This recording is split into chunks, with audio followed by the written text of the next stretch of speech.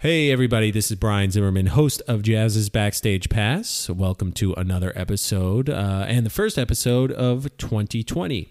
I wanted to start the year off on a high note, and so to that end, I've invited my guest, Benny Benack III.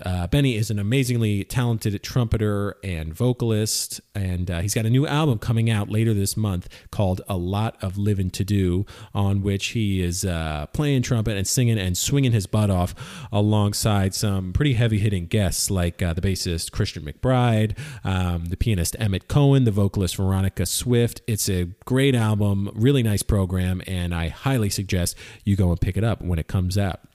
Not to mention, Benny is just a really great guy. He's funny. He's got some just hysterical stories about coming up as a jazz musician and as the son of two jazz musicians, and it's got some good advice too for the aspiring jazz artists out there. So this is a good episode for the kiddos, as they say. Anyhow, before we get into it, I want to take a quick second here to thank some of this episode's sponsors. They include Qobuz.com, the world's largest catalog of streaming music and studio quality high res. You can stream all of your music in the highest possible quality starting at just $9.99 per month. Visit on.qobuz.com/jazziz to learn more, and that's Qobuz spelled QOBUZ.com. Thanks also to Mac Avenue Records. Two important albums coming out from them very soon. One is from the aforementioned Christian McBride. He's got a new album called The Movement Revisited, a musical portrait of four icons. That's due out February 7th. And then a week later, on February 14th, they'll have a new album by the pianist Aaron Deal called The Vagabond. We wrote about it on our website. It's a really great album. On it, Aaron interprets the music of one of my favorite contemporary classical composers, Philip Glass. So a lot of cool jazz meets minimalism stuff on that album, along with a bunch of other great stuff. But yeah, two new albums to look forward to. To learn more, visit macavenue.com. Want to also take a second here to thank some of the independent artists who hit us up on our Inside Track submission program. So thank you to vocalist Morris Paul Kennedy. He's got a new album out right now called Love in the Moments. You can read more about it and hear excerpts at musicbymorris.net. Thanks also to the Cone of Confusion Band. They're a fusion group out of Sydney, Australia. They've got a new self-titled album out right now. You can hear a little bit of it on our website, or you can check them out online at coneofconfusionband.bandcamp.com. All right, let's go ahead and get into today's episode. We're going to kick things off with the title track from Benny Benack's new album, A Lot of Livin' to Do. Here we go.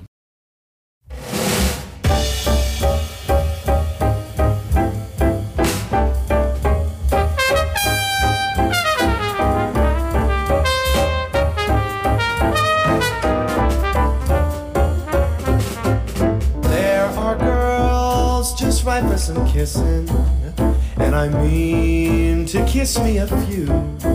Oh, those girls don't know what they're missing. I've got a lot of living to do, and there's wine all ready for tasting, and there's Cadillacs all shiny and new. Gotta move, 'cause time is a-wasting. There's such a lot of living to do. There's music to play. Benny Benack the third. Yes, sir. BB3.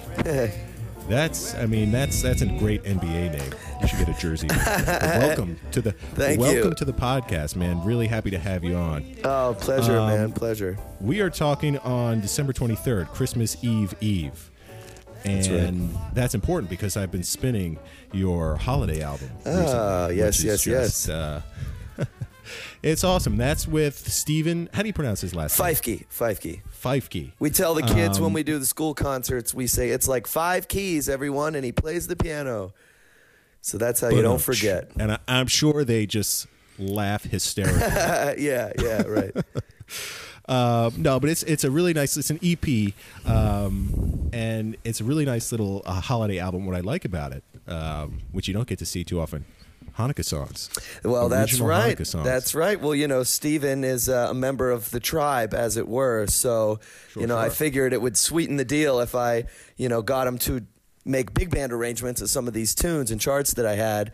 I figured I would put one in there, for his team, and so it was good. We tried to do a little holiday album for everyone this year, you know. Exactly. As a fellow member of the tribe, I certainly appreciate it. There you go. You just go. don't hear any Hanukkah songs, man. So it's got a great sound. You've got a really timeless quality to your voice and to your playing and just to your whole aesthetic, man. Because you're how old? I just turned 29 a couple days after Thanksgiving, actually. Oh, mazel tov, mazel tov. You've got a very mature sound, and this band, to put together a big band project like this, you know, first of and sing with the kind of timbre and tone that you do and the style that you do is really remarkable, man. I'm curious as to how you got your start in jazz, and you know how you started kind of leaning toward this Frank Sinatra, Mel Torme-esque crooner vibe.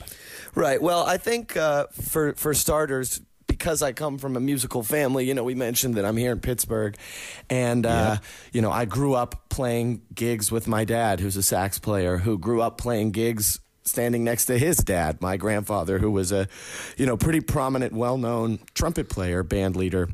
Around Pittsburgh back in his heyday. And my mother is, you know, teaching voice lessons downstairs in the living room of her house here, and is a vocalist. And, you know, my parents met on the bandstand and all of that. So certainly I was surrounded by, you know, jazz music basically from inception. So, you know, it's kind of been all that I've ever known. And that was kind of what I was spoon-fed as a kid, you know, learning traditional jazz, you know, Dixieland jazz, New Orleans type songs, playing those with my dad, marching around, you know, little restaurants and jumping up on tables and things like that. And driving around in the car to piano lessons, you know, listening to Oscar Peterson, Clark Terry record, and Louis Prima and Harry Connick Jr. and Nicholas Payton and Roy Hargrove. You know, that was like my childhood was the beginning of the Young Lion movement, you know, the mid-'90s and early 2000s. And that was when, you know, Harry was putting out all these great records. So, you know, I looking back, my musical identity was kind of formed by this juxtaposition of what was happening at the time in jazz, which was, you know, very much these, you know, young, talented firebrands kind of going back and playing more of the tradition and having a little bit of a modern aesthetic to go along with it. And then, you know, listening to all these old classic recordings that were my dad's CD collection or my grandmother's house and having all the old records that she did. So, you know, that was kind of how the blend sort of came together. And then, you know, I think like any artist that, you know, moves to New York when you're 18 years old and, you know, you go through your studies and, you know, you go out every night to these jam sessions and, you know, you're just awed and inspired and intimidated and all at the same time when you go out to the scene night after night. And, you know, there was a little bit of a identity crisis for me, probably like, you know, in my late teens, early 20s, where, you know, you kind of feel pressure to keep up with everyone else. And at that time, you know, was kind of the rise of Ambrose. You know, he had just won Monk and was playing at the Jazz Gallery seemingly every other weekend. And, you know, there was a lot happening with kind of his generation, you know, with contemporary music and creative music, their original music. And that was kind of a big moment. You know, this is probably 2009, 2010, 11, 12, around that time. When I was still really in the incubator at school. And, you know, there was a little detour where I was, you know, really into that and writing music that was, you know, you would certainly say kind of more contemporary and, you know, playing sessions with musicians that was really more in their wheelhouse. And, you know, it was great because I've always been really open-minded about, you know, the type of music that I want to play and listen to.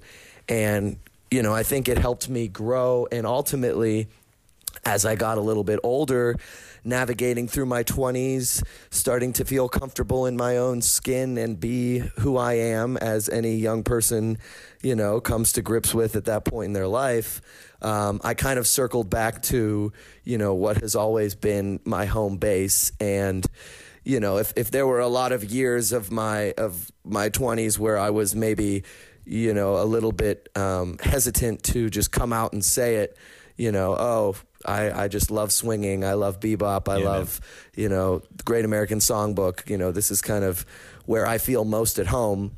You know, it was probably always the truth in the back of my mind, but there was a part of me that didn't want to, you know, put myself in any pigeonholes before anyone else did, you know? Right. It's a really important point, man, for a lot of young players, and that doesn't get talked about enough, I feel like. You know, because like you said, you and I were similar ages. I'm 31. Yeah. And we kind of, in jazz terms, came of age at a unique point because, it was the start of the Ambroses, the more contemporary stuff. Right. The Tyshawn Soreys, the Robert Glaspers. Jason Moran, Exactly. Not to say any of that stuff isn't super hip. Oh my gosh, I feel like there was this urge, and I think of a lot of musicians, like, oh, do we have to suppress this part of us that just wants to play songbook standards and swing? Right. You know? Right. But I think you're seeing a lot of artists, you know, yourself, and your contemporaries, Emmett Cohen, Veronica Swift, kind of re-embrace the thing that got them back into it in the first place. Yeah, totally. So, and not to say you can't do both, because I've heard you on the contemporary stuff and the odd meter stuff, and, you know, you kill it both. But, your recent material, especially the holiday EP, like we were just discussing, finds you in a good zone and right where you're supposed to be. My questions are this: you know, you mentioned your musical upbringing. I think that's awesome that it goes back 3 generations. In Pittsburgh too, which is like a jazz mecca. Totally. Blakey was from Pittsburgh, right? Oh man, we could be on the phone for just an hour if you got me talking. I remember, you know, the late, great Lawrence Leathers, a couple nights where we would be hanging out, you know, at Smoke super late at night after somebody's gig and get into pretty heated arguments about which city could claim more, you know, jazz Hall of Famers, jazz all-stars, if you want to go sports jerseys. And he would go Detroit, and we would just trade. We would just trade one by one, you know? And then we get to somebody like Ray Brown, and it would be like this argument because Ray Brown was born in Pittsburgh, but then later spent formative time in Detroit. And, you know, it's like Johnny Damon, you know, he played for the Red Sox and the Yankees and won a World Series with both. Like, who claims him, you know? So he goes into the hall with just the blank Right. So, no, I'm very lucky growing up in Pittsburgh. Definitely a great city for jazz. Absolutely, man. Not so much for baseball. We won't. Oh, you had to go there. You just had to go there. The singing, though, is interesting to me. You know, so I'm curious as to 2 things. Number one, what in God's name brought you to the trumpet, man? I'm a fellow sufferer. I'm a trumpet player, so I know it just takes. It never gives. Yeah. No, But so let's start there. What brought you to the trumpet? Well, actually, I started playing piano. You know, obviously the child of 2 musicians, my sister and I, we were, you know, shipped off to our weekly piano lessons at a very young age. And, you know, as much as I hated to practice, you know, my scales and, you know, learning Debussy and Beethoven and things like that, of course, now looking back, you know, being a bit of a hack piano player now, I wish I had more focus and practiced more intensely, you know, back then, of course. But, you know, went to the piano lessons and, you know, was singing a bit, you know, with my dad's band or learning little show tunes. You know, I think the first song that I ever performed in public was Gary, Indiana from The Music Man. And I was so nervous. The only way I would do it is if my mom came out on stage and played piano with me. So we did that on stage while like my dad and the whole big band is just kind of sitting in their chairs, you know, kind of in between tunes. And it wasn't until I was about 8 years old, I think I was in the 2nd grade, where my parents actually put in my hands one of my grandfather's old horns, and it was a cornet because I was so tiny that, you know, a trumpet would probably tip me over. So I started on my grandfather's cornet, and it was really my parents that, you know, were trying to find a spark maybe that hadn't quite caught fire on the piano. And, you know, right away with the trumpet, you know, I think the first time I put it up to my lips, you know, my dad had showed me the fingerings on how to play, you know, some kind of little Steeler fight song or something like that. And I was able to just kind of, you know, crap it out right away. And the rest was kind of history. You know, it wasn't such a chore to get me to practice the trumpet the way it was with piano. So that began my long and tumultuous love-hate relationship with the trumpet, as anyone that plays it will tell you. You know, there's a lot of pain involved in that relationship, but totally. you know, you get a win every once in a while, and it keeps you coming back. Exactly. You know, I read a quote from Alex Honnold, the rock climber. Okay, yeah, you've seen that movie, and he said something along the lines of, you know, with rock climbing, it never gets easier. You always feel like you suck and that you can't do it. You're just able to do it for longer, and better and higher. And I was like, that sums up the trumpet. Yeah, perfectly. Totally. You just go for longer. Did you take formal lessons in singing? I never did, which is always, you know, now cool, it's so funny. You know, I say that to people after a gig or something when they're talking to me about my voice, and they're always like, you know, they can't believe it. And then I tell them that my mother is like, you know, a pretty renowned vocal teacher, and then they can't believe it even more. Like, oh, okay. You know, as I said, like listening to voice lessons happening in the living room right now. Yeah. Right. You know, I would say that I've had vocal coaching, you know, from my mother, whether it was preparing to audition for the High School Musical, you know, to do Guys and Dolls and things like that. But I will say it's something that, you know, the kind of the craft of the voice and really like the treating it as an instrument is something that has only come into focus for me really in the last couple years, because it was something that I always took for granted, whereas the trumpet, you know, as you know, we have to be so meticulous, and, you know, every minute on the horn is, you know, precious, and warming up and warming down and having a routine and making sure that you have enough maintenance on a day, yada, yada, all of these things that I have, you know, obsessed over the minutia of the trumpet.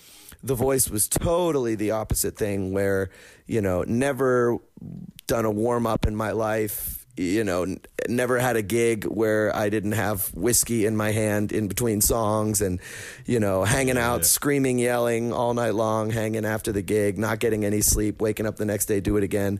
And, you know, as a young person, I could kind of get away with it. And not to say that, you know, being late 20s, early 30s is old, because we are not old. We are still in our prime.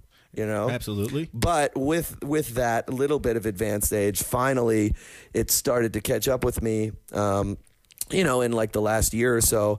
Also, as the singing has become, you know, really, really kind of an equal partner in what my musical identity is, and I'm singing now more than ever. And with that, you know, some of these kind of maintenance and care things come into play, where, you know, it might not be such a bad idea to have a humidifier in my room, and, you know, maybe I shouldn't drink 6 whiskeys over the course of the gig and, you know, sing all night, and, you know, things like that. So I still, and my mother reminds me every time she sees me play, I still need voice lessons. I still need, you know, to kind of understand that instrument more intimately. And, you know, it's ironic because, as I said, I have, you know, gone to such painstaking lengths to really kind of be my own doctor and monitor myself, you know, hyper carefully as a trumpet player. And the voice was always, you know, totally an afterthought. And especially now that, you know, like I said, it's become such a part of my identity musically, I'm playing catch up, and I'm really trying to give that the same kind of TLC that I gave the trumpet all these years. I feel you, man. And what's so curious about the voice is that a good speaking voice, you hear people with these amazing, you know, radio announcer as speaking voices, totally. And it doesn't translate over. Right. In fact, it very rarely translates over. Or you hear someone, you know, an amazing musician, great pitch, amazing ears, and for some reason they can't sing. I certainly fall into that camp. You know what is hilarious? You mentioned, we're talking about the Christmas EP with Stephen Feifke. You know, God bless him, one of my best friends, and we were roommates for a number of years. He has one of the most incredible ears that I have ever met in my life. You know, he can, like, you can lay both your elbows down on the piano and he can tell you every note. You know, he can listen to an orchestra recording chord and tell you every note. You could throw your keys up against the wall and he'll tell you which 7 overtones it is. But he is utterly tone deaf when he sings. It's like, and he knows it too. Isn't that the weirdest thing? He knows it too, that like he cannot, sing a pitch to save his life, but he has the most incredible ear I've ever heard. So I can't explain that either. And neither, it is the strangest thing. I think it's partially a confidence thing of just, because I don't know, because I've heard some singers, even though the tone isn't that great, every pitch is just locked in. Yeah, that works, man. Yeah. That works. But you sound great. You got it really. We talked about some of your influences earlier on another phone call. Mel Torme, Chet Baker being another one. Certainly. Yeah, Chet, man, he's one of my favorites too. Oh, here's a good Chet question for you. Do you feel that he's underrated as a trumpet player, as an improviser? Yeah, I mean, I'll just go ahead and broaden that out and say that I think any great musician that also made the artistic and or business decision to be a singer, their musicianship is going to be overshadowed a bit. And on top of Chet Baker, I would also, if you want to talk about my heroes, my chief influences, I would say the same thing about Harry Connick. You look at someone that arranges all of the big band charts by himself and plays, New Orleans boogie woogie piano and has Monk influences and, James P. Johnson influences and plays his ass off, but, sings a ballad. And that is why, he's on Broadway right now. Right. Or, and Chet Baker is a perfect example of that. I mean, Chet Baker became the, the James Dean of jazz, on the heels of Chet Baker Sings. And, he was kind of, dating all these beautiful Hollywood girls because he was a star, because he sang. But some of his early recordings, especially, I'm thinking of some of the things that he did, Trumpet and Barry, where they're just playing these like burning bop tunes. And Italian sessions. Yeah, and he just has like a pile of language and was getting all around the horn. He never maybe, went into the stratosphere, but from, the 2 octaves, the meat of the instrument, he was fluid all the way through it. And totally, his melodicism, of course, was always there in spades.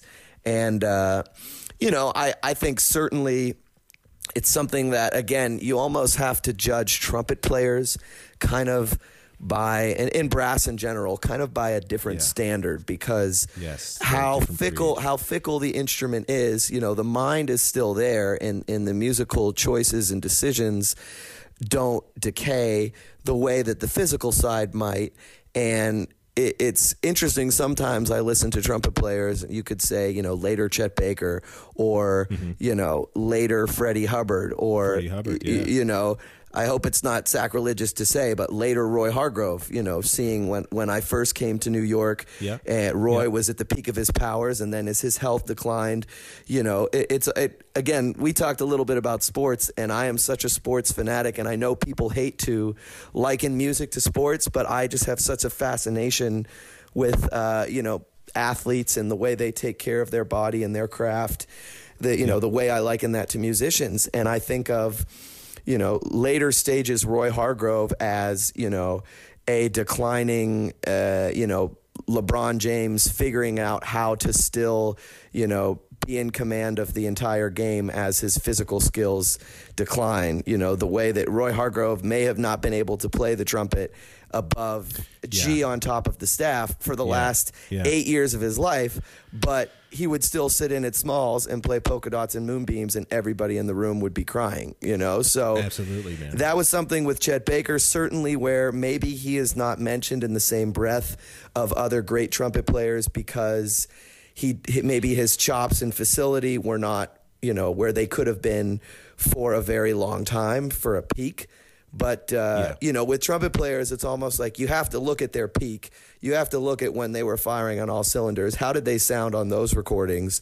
And then you kind of have to extrapolate that out and, judge them off of that. And if you go to some of those recordings, like you mentioned, where Chet was on and his chops were on, he's as fine of a, you know, West Coast bopper as anybody else in his generation. Totally. And, you know, then singing became, you know, his calling card, and his personal demons that he battled. As we all know, the trumpet, you know, you really can't take a day off with the trumpet. And if you neglect it, you will pay for it. So everybody knows. He dealt with that the way we all did. But, you know, as we're talking about with some of these other guys too, I mean, was immensely musical and, you know, could say more with an octave and a half than most of us could ever dream to do with more than that. So, you know, I have a great appreciation for Chet, certainly. Yeah. And you're right about, you know, these really virtuosic musicians who go, you know, who discover they can sing and go on to make careers out of it. Harry Connick, perfect example. George Benson is another one. Oh, my gosh. I mean, that guy couldn't have, he didn't need to sing a note and could have had a career, you know, as like a top tier jazz artist. You see some of the stuff that he does at some live festival stuff from back in the day. Oh, and he's absolutely just shredding. Well, I might say, while we're on the subject, George Benson, ... Pittsburgh. Okay, so represent. Oh, hey now. Represent. Hey now, that's right. That's right. Pittsburgh guy, that's right. Just a number of the cat. He didn't have to sing a lick. Right. And you know, probably wouldn't have been as famous, but well, like I said, it very well may be an artistic decision at some time, but you know, it's also a bit of a business decision at some point too. So you can't fault these guys. No. I mean, but it's, you know, it's another weapon to have in your arsenal, man. Totally, I mean, totally. You are really truly a multi-tooled player, and you know, in terms of really putting on a show and connecting with an audience. The voice is such a powerful tool for that. It is. You know, it really is. How nice it must be to put the horn down and be like, I'm going to sing to you. Yeah. And so, you know, again, we're excited to see it on the EP. Really looking forward to the new album, man. Coming out 2020 is what we're thinking, right? January 2020. That's right. Yeah, the last Friday there, and then we're doing a Dizzy's Monday where they do the WBGO live cast, and man, you know, they're streaming their stuff now on their website. Lincoln Center is. So that's kind of we're starting off the year with a bang there, and then, you know, hopefully the whole year is just going to be you know, getting old-fashioned hard copies of that album in as many hands as we can. So, yeah, man, a lot of living to do is the name of the album. Yes, featuring Christian McBride. Yes. That was a you know, you talk about, you know, the dreams of an 8-year-old Benny Benack III listening to, you know, Roy Hargrove albums and Nick Payton albums, and, you know, the one consistent that seemed to be on everybody's recording from that time was Christian McBride, and you know, you don't have to say much about him. We all know what he brings to the table. So that was certainly a bucket list, you know, kind of pipe dream for me, and I was lucky that my mentor actually coming up in Pittsburgh is the great trumpeter Sean Jones. And, you know, is he another Pittsburgh guy? Well, he was living in Pittsburgh at the time that I was in like junior high school because he was teaching at Duquesne, the college there. And he's originally from Warren, Ohio, so he's close, you know. Close, okay. But yeah, he was an early mentor and teacher of mine, and really, you know, the most formative teacher, trumpet and jazz wise, that I had in my life. You know, I owe so much to him, including when Christian McBride put his big band together. Sean was originally in the trumpet section and, you know, was unavailable to make certain things, and he stuck his neck out for me and really, you know, vouched to get me in the band.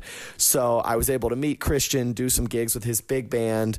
I did a European tour with the band last spring, which was, you know, a real thrill for me. And that was my first opportunity to kind of get to know Christian and hang out with him a little bit. And when I approached him and his manager about doing the recording, it was probably almost about this time, like last year. I think I was home maybe for Thanksgiving, and so it was, you know, the end of November, beginning of December, and I had given Christian McBride's manager, you know, 6 months of possible days to record the album, because I was thinking, you know, I'll get around to it maybe in the spring, and, you know, maybe sometime in March or April, go in the studio and then take the time to mix it, blah, blah, blah, and it'll come out by the end of the year. And his manager wrote me back and said, Christian would love to do it. he's available January 4th. Yes or no? You know, and so that was like, basically I started looking at available days from about January 3rd and was anticipating recording the album, you know, somewhere in the spring. And I had basically one day that Christian could do it, and it was like 5 weeks away. So I kind of got that date from Christian and then reverse engineered finding a studio, finding an engineer, getting a band, figuring out the music. You know, he was really the catalyst for me getting the rest of the album together. And once I had him on board, you know, the next month was just kind of a mad scramble to get all the pieces lined up.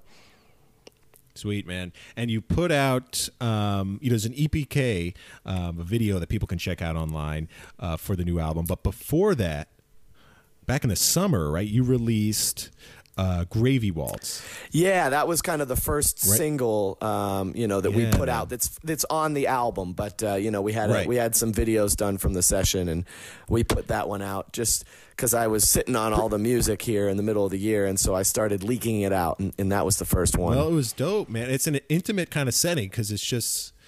I mean, it's just like you and him in a dialogue at first, right? Yeah. It's just like, a duo track. Yeah, oh, it's beautiful. And it was cool. He kind of said, "Oh man, Gravy Waltz, that's Ray Brown. Like, I've never recorded this one. Like, you're the first one to get Christian McBride recording this Ray Brown tune."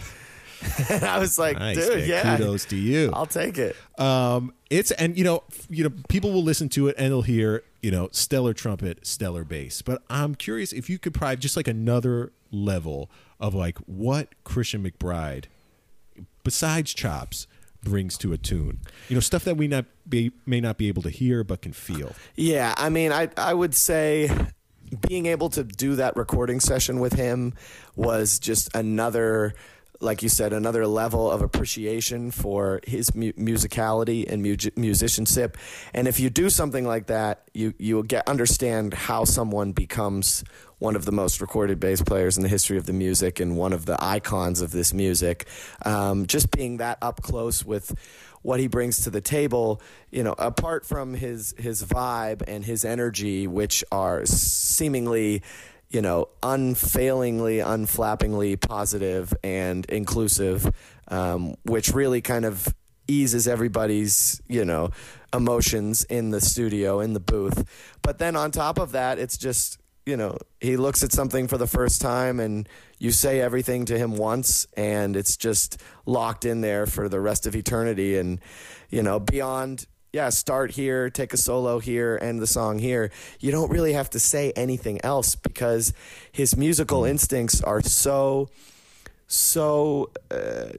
honed in that he just knows exactly what is required for that piece of music, and his versatility allows him to execute that flawlessly. And, meaning somebody that is on the top of the downbeat poles for electric bass and for acoustic bass. Like, whatever the vibe of the song is, if you say, this one is kind of an open, spacey, kind of broken swing feel, he will play the perfect bass fills. If you say, this one is a really bluesy, down home, go ahead and, let her rip, he will do that better than anyone alive. And if you say, well, this one is, more of a Elvin kind of Coltrane kind of thing, he just goes into that bag perfectly. And that's an inspiration to me because I have always tried to be the type of musician, talking about Sean Jones, who really got this into my head when I was very young. I've tried to be the type of musician who just kind of listens to the music and does what the music asks of him, which is to say, if I'm playing a New Orleans, trad Dixieland tune, trying to like serve the music and honor that language. And if I'm playing a contemporary original song in odd meter, trying to, be in that vein and live in that language. And if I'm playing a bebop, hard bop tune, trying to draw from that aesthetic. And you still are you. Like, Christian McBride is Christian McBride regardless of the style or what have you. But he just knows exactly what is required of the bass player in every musical scenario.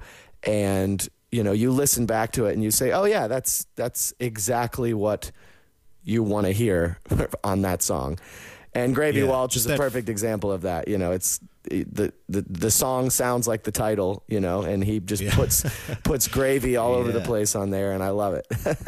Yeah, man. It's the fluency in all of those tongues. Yeah. You know, there's a lot of dialects under the jazz umbrella. Right. And yeah, I mean, he certainly displays that. I'm curious, as you know, for you mentioned kind of drawing inspiration from the song, from the genre and so forth, but you have an advantage as a vocalist, someone who's really plugged into the lyrics, you know, of a standard or, you know, original with lyrics, anything like that. Does really soaking yourself, getting into those lyrics, does that help you interpret the song beyond, you know, just having to play it on the horn? Yeah, I mean, absolutely. And it was always the kind of thing where, you know, growing up, you go to a number of master classes in, like, you know, high school jazz workshops and, you know, honors bands and things like that. And you hear older musicians, and like, what's one of the first things that they ever say when you go to play a ballad? You know, they say, well, do you know the lyric? And then the kid kind of looks down at the floor in shame, and you say, no, I don't know the lyric. And they're like, well, what is My Funny Valentine actually about? You know, and that whole thing. And I remember being younger, kind of rolling my eyes at that, because, you know, I've always known a bunch of tunes, you know, and I pride myself on, you know, not needing the iReal book on most gigs, you know what I mean, when it comes to kind of the Great American Songbook. But I will admit that for the hundreds and hundreds of tunes that I do know, I do not know the lyrics to many of them. And if you hear me singing a song on a gig, chances are my phone is probably out on the music stand with, you know, Google lyrics put up, and I'm trying. I'm even the professionals do it. I'm retroactively trying to go back and, you know, catalog my lyrics the way I have on the horn. But I will say, you know, the younger me that was kind of rolling his eyes at that notion, as I've gotten older, and, you know, singing is, like I said, has become a more important thing of what I do. It is just so vitally important, and not even for ourselves, you know, inward to better understand the song, but for the audience too, you know, because an audience that will pick up on emotion and, you know, the physical cues that a performer is doing, and an audience might not be able to recognize, you know, sharp 11 major 7, but they can certainly recognize, you know, longing or you know, passion and these kind of emotions that the songs give us kind of keys to, and the lyrics are kind of the guide. So, you know, I would even say, even equally important, knowing a lyric, because it's going to, you know, change the way that a horn player phrases the melody. It's equally important because, you know, knowing that lyric will help, you know, inform the audience, you know, how they're supposed to feel. And, you know, as I've gotten older, I've also realized how vitally important that is, to have that connection with the audience. Absolutely, man. It reminds me of that old joke. I think about When Sonny Gets Blue, you know, and the singer's on stage playing with the piano player. Yeah. Singing When Sonny Gets Blue. It's just, forgot what's the next line. The piano player goes, B flat minor 7.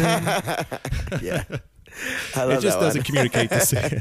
Doesn't communicate the same feeling. Yeah. And isn't it funny how we go straight to the iReal book these days? I know, man. I know. And believe me, you could turn on, you could pull up your Facebook right now, and there would be some old jazz musician with a status, you know, haranguing some young musician they saw at Smalls with their iReal book without fail. It's like once a week somebody yells about that. So I know. Well, hey, I got one too. I actually have even before the Hal Leonard real book. Yeah. I got a black market bootleg actual real book online. Wow. You know, like the little index card one. Yeah, man.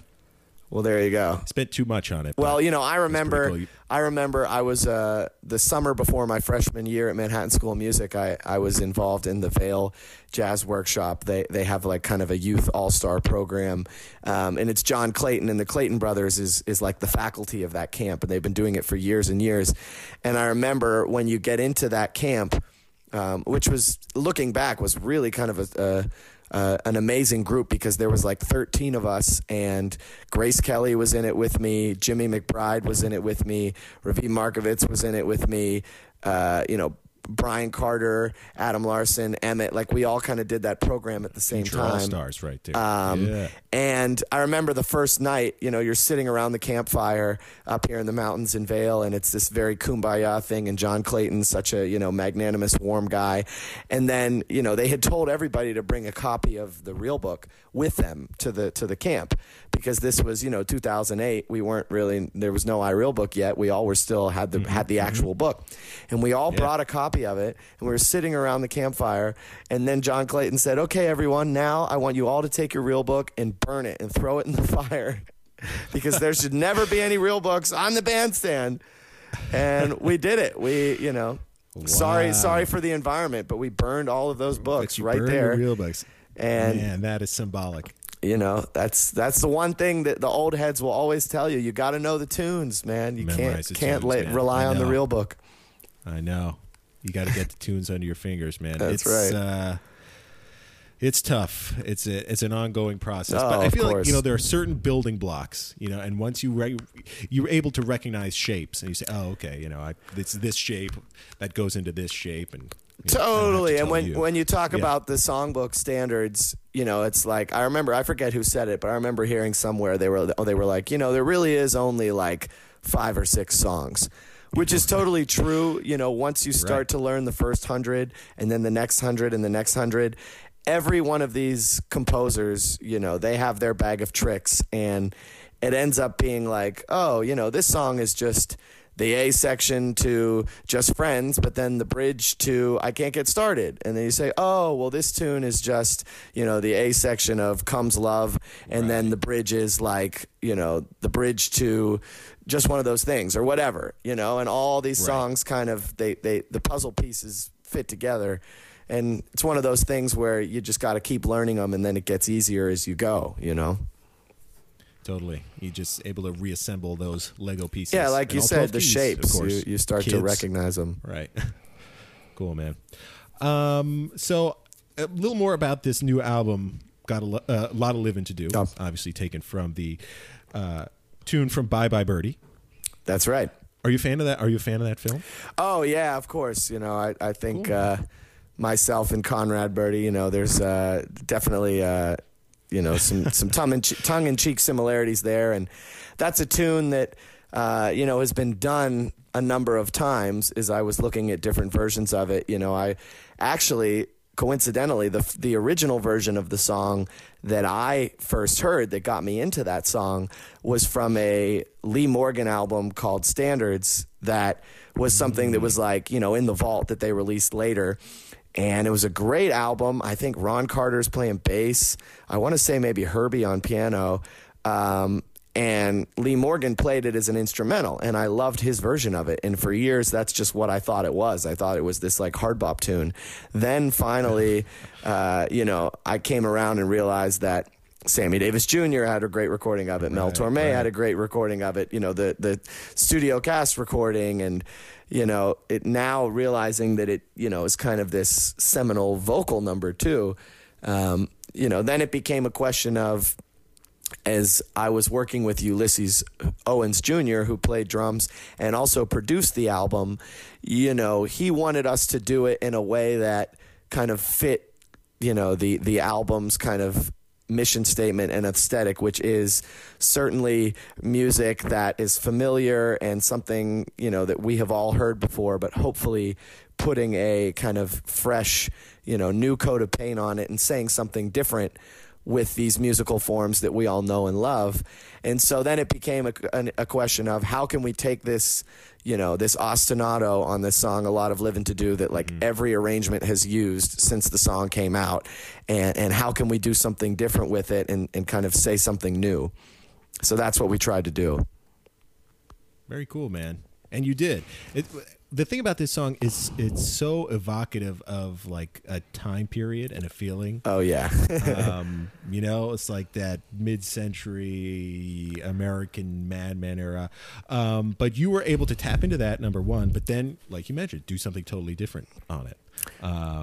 So kudos to you for that, man. Yeah, I appreciate that. I was doing some research on this tune and I hit upon the Got a Lot of Living to Do Wikipedia page. Yeah. And just loaded with insight, like this gem here. The song is sprightly. The song is a sprightly, speedy number, and the lyrics include a line, "There's a moon that's big and bright." So thank you. Yes, spot on. That's it. Spot on. Yeah. That just like crack musical analysis from Wikipedia. So I love that. You know, there's some instances too where, like, you know, I just talk about the Christmas EP. You know, we just did a release show at Birdland a couple weeks ago at the beginning of the month, and Stephen Feifke and I, we needed some extra material because, you know, the EP is kind of these 5 little 3-minute arrangements, and we had a hour and 15-minute set at Birdland. So we were doing some extra, you know, mining for more material, and we had the great Alita Moses, who sings on the Christmas EP on a duet that I wrote for us, who also is featured on this album. We did the Where Is the Love duet, Donny Hathaway and Roberta Flack, that Alita actually hipped me to when we were singing together at Jazz Lincoln Center Shanghai. But we needed some extra material. And, you know, me and Steven kind of said, oh, well, what about Baby It's Cold Outside? That'd be a great closer, and everybody loves that song, and da-da-da. And, you know, we decided to do it, but there was a moment, you know, when we were on stage where that song, of course, coming under such, you know, attack with the current social climate that we are in, you know, and there's a couple moments in the lyrics to A Lot of Living to Do when, you know, Conrad Birdie's kind of saying, you know, there are girls just ripe for some kissing, and, you know, I'm going to kiss them all, and things like that, where it's like, right. You know, if you really wanted to go through these old chestnuts with a fine tooth comb, you know, you might be able to offend somebody, but like you said, I think, and I believe there was some piece that came out, you know, that's kind of like the definitive piece on the Baby It's Cold Outside debate, that kind of went through the lyric line by line, and they had determined some kind of,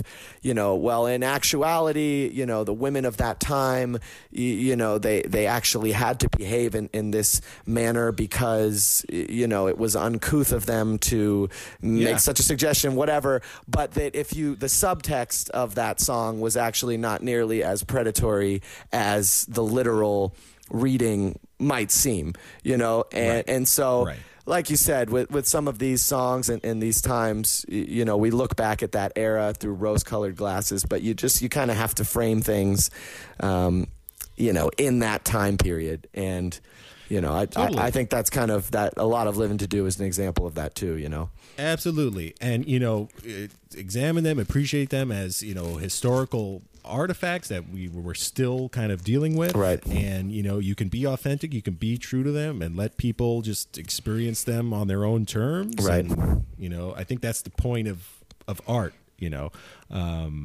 So absolutely. Yeah. That took us on a tangent. Yeah. But no, a lot of heavy hitters on this album also, because I know Veronica Swift is another guest vocalist. Absolutely. Yes. She's a powerhouse, man. She taking the world by storm. Absolutely, man. I got to hang with her in Aspen when she was out with another artist on this. Is Emmett Cohen. Yeah, they were doing the Frost Jazz Aspen camp out there. Yeah. And yeah, their master class was, you know, incredible. They just the two of them, you know, singing and playing. Yeah, they didn't even have to say a word of instruction. I'm pretty sure those students just like soaked everything up through osmosis. Oh yeah, yeah, man. I feel like I would put her in that cohort of players like you who, like we mentioned earlier, are kind of getting back in touch with the standards, man, and swinging, right. And not being afraid to really embrace this stuff and be melodic. You know, it feels almost like a rebellious move. How strange is that? Like that's the point we're at now. Like, oh, these guys are swinging again, and that's like an act of rebellion. But right, I don't know. I appreciate what you're doing, and I see big things for this kind of cohort.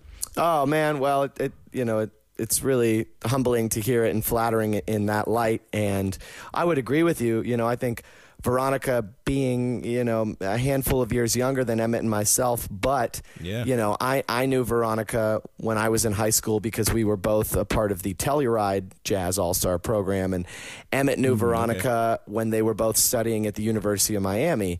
And she, again, a child of two jazz musicians. Her mother's a great singer, her father, Hot O'Brien, a bebop pianist. So, everything that Veronica does is rooted in, that language and that vernacular, and it just flows out of her so effortlessly.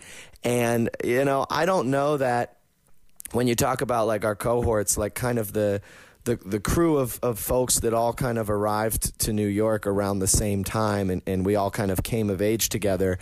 I don't know that anybody consciously, we felt like in the moment we were, freedom fighters or we were, acting out our rebellion. But right. I think, like I said, I've seen it in a lot of my friends where, from 18 to 28, kind of how your musical identity and also who you are as a person kind of takes shape. And I think we all just kind of stayed true to who we were. And it takes some time when you're in this, this very small jazz community that we all inhabit. It takes time to kind of find your footing and get one foot in the ground and be confident and comfortable enough to put your other foot next to it and kind of announce who you are. And I look at people like myself and Emmett Cohen and Veronica, and we have kind of gone into one direction, and then I look at other people that I met at the same time in my life, like Braxton Cook, and somebody that posts videos on his Instagram of Cannonball and Kenny Garrett transcriptions every day, and probably has done hundreds of transcriptions, but then goes out and plays jazz festivals and is singing R&B and playing more kind of Stanley Turrentine, Gerald Albright licks than necessarily Cannonball and Kenny Garrett, but somebody that has the whole breadth of the music, under his fingers.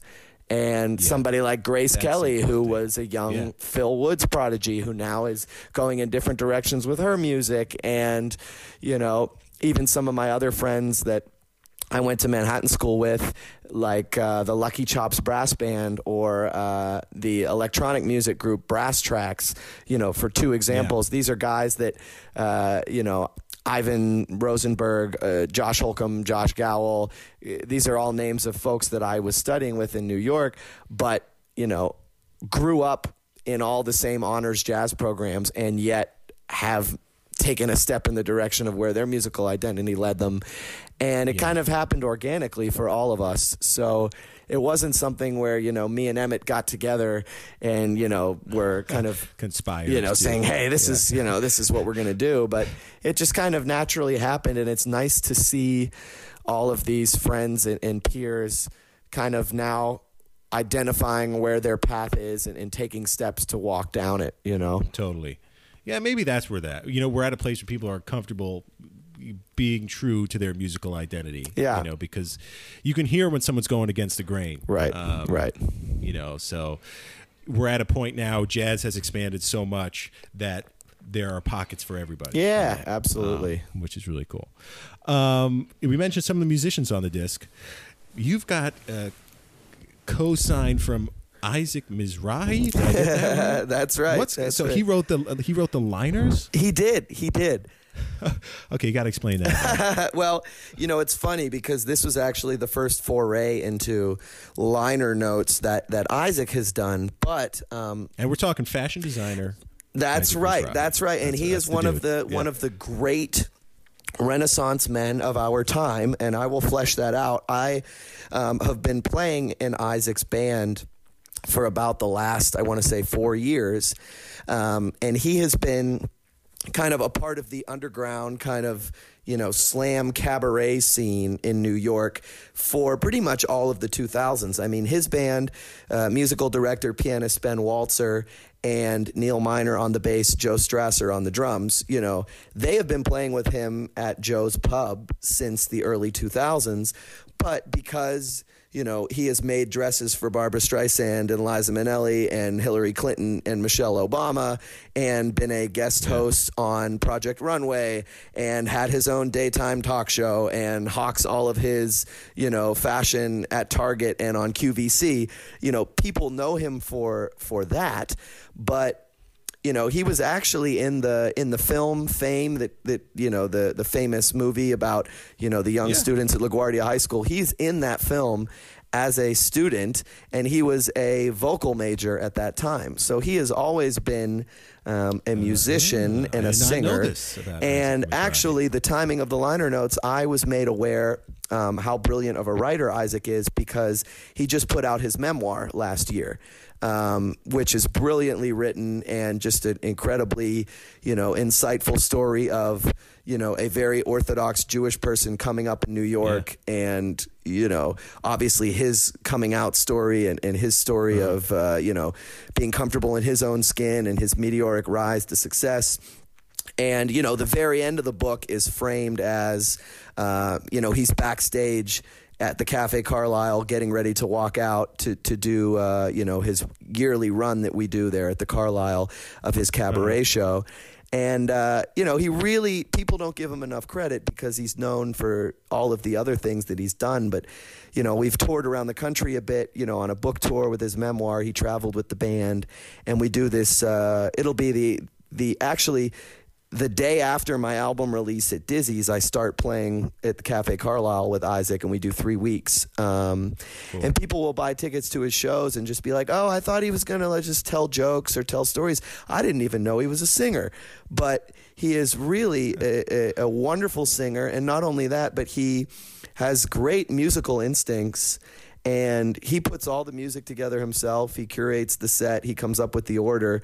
And, he mines for these kind of old Blossom Dearie B-sides that you've never heard, that are like really hip, or he finds these kind of older composers like Cy Coleman, and kind of these like, had they been written 20 years earlier, would have been like in a Cole Porter musical, but, like songs like that. And then he mixes that with, his own kind of blend of, pop music from his coming of age, whether it's like a Blondie tune, and then the band kind of, puts a jazzy spin on that.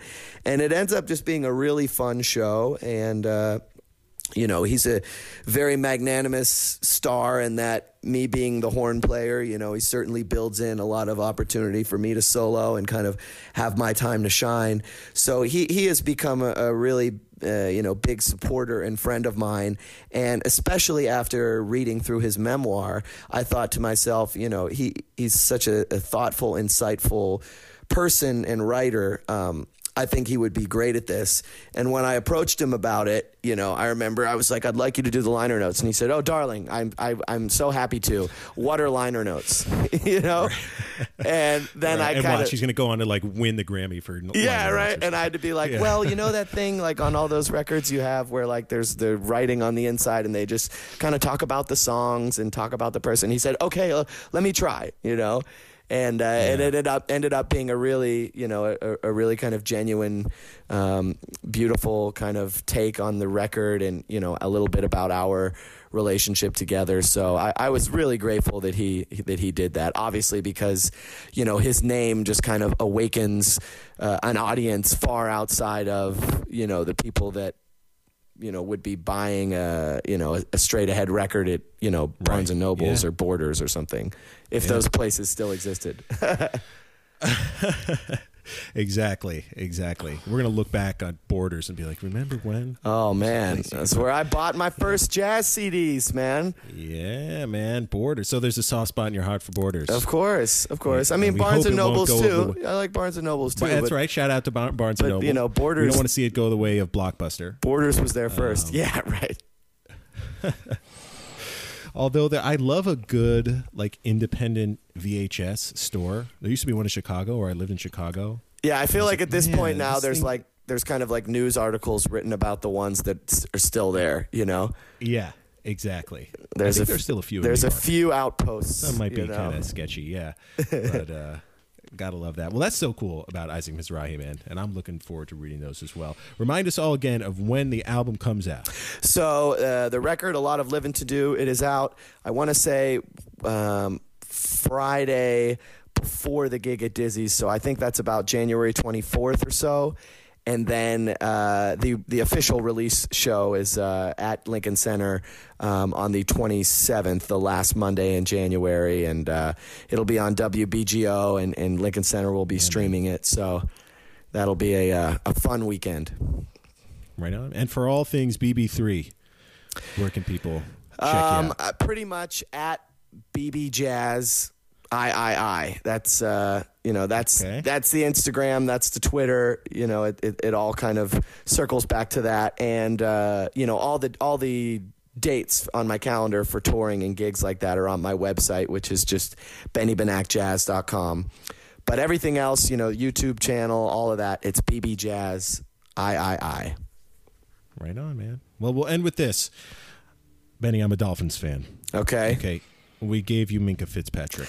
Oh, yeah. You're welcome. Well, we're doing our darndest to make sure that first round pick is nice and high for you. I was going to tell you. You have to make them lose. Yeah, man. Well, they've nearly done it themselves. The last 2 weeks, they've given me a heart attack. They just lost to the freaking Jets yesterday. So I'm still feeling pretty down about that. But maybe we can lose one more for you and make that draft pick nice and high for you. Please do. I'm hoping there are some strings you could pull. Yeah. We need to win. We need to win. The Titans need to lose. I've looked over all the scenarios. That's it. Okay. So that's what I'm hoping for. Well, let me tell you. There you go. It feels good to root for a team that wants to win. This was This was the year of the tank for the Dolphins, and it felt so odd to be like rooting against your team. You like refer to the other team as we. Like, we really got to beat these. Yeah, but it's rebuilding phase. What can I say? You got it, man. Hey, well, you mentioned, we'll take it back to the beginning. You were dogging on me for the Pittsburgh Pirates, so we know a thing or two about tanking, and here in Pittsburgh too. A lot of lost seasons. Trust me. Hang in there, man. We'll get your. What was your World Series year? 70-something? Yeah. I mean, the last time the Pirates won, they had a couple in the 70s. I think 79 was the last one. And then, we had our time in the sun in the early 90s when Barry Bonds was a Pirate. When Barry Bonds. And they lost to the Braves in back-to-back NLCSs. So that was it. And then, with McCutchen, the Pirates, we had a couple wild card seasons, but we would win 109 games and finish a game behind the Cardinals, and then have to play the wild card and go up against Madison Bumgarner in 2010, or Aardsma in 2011. So we just ran into the greatest pitcher of all time of that season. Right. Every time we had to play the freaking wild card, and I never really got to see a good playoff run. So still holding out hope for that one. Maybe one day before the Marlins, for sure. Maybe this is going to be. We'll see what Jeter. We'll see what Jeter can do. I have faith. I have faith in Jeets, but it's going to take a while. Yeah, man. Well, anyway, man, this was great. Thank you so much for chatting with me today. I'm really looking forward to the release of the new album and just following everything you do, man. I'm really you're such a young dude, but you're so talented and you're going places, man. So well, I really appreciate it, man, and thank you for taking some time to let me ramble here. And I know you're a busy guy too. You're not in one place for long either. So I'm sure I'll see you in New York pretty soon, and hopefully we get to hang out again. That's the life, man. That would be awesome.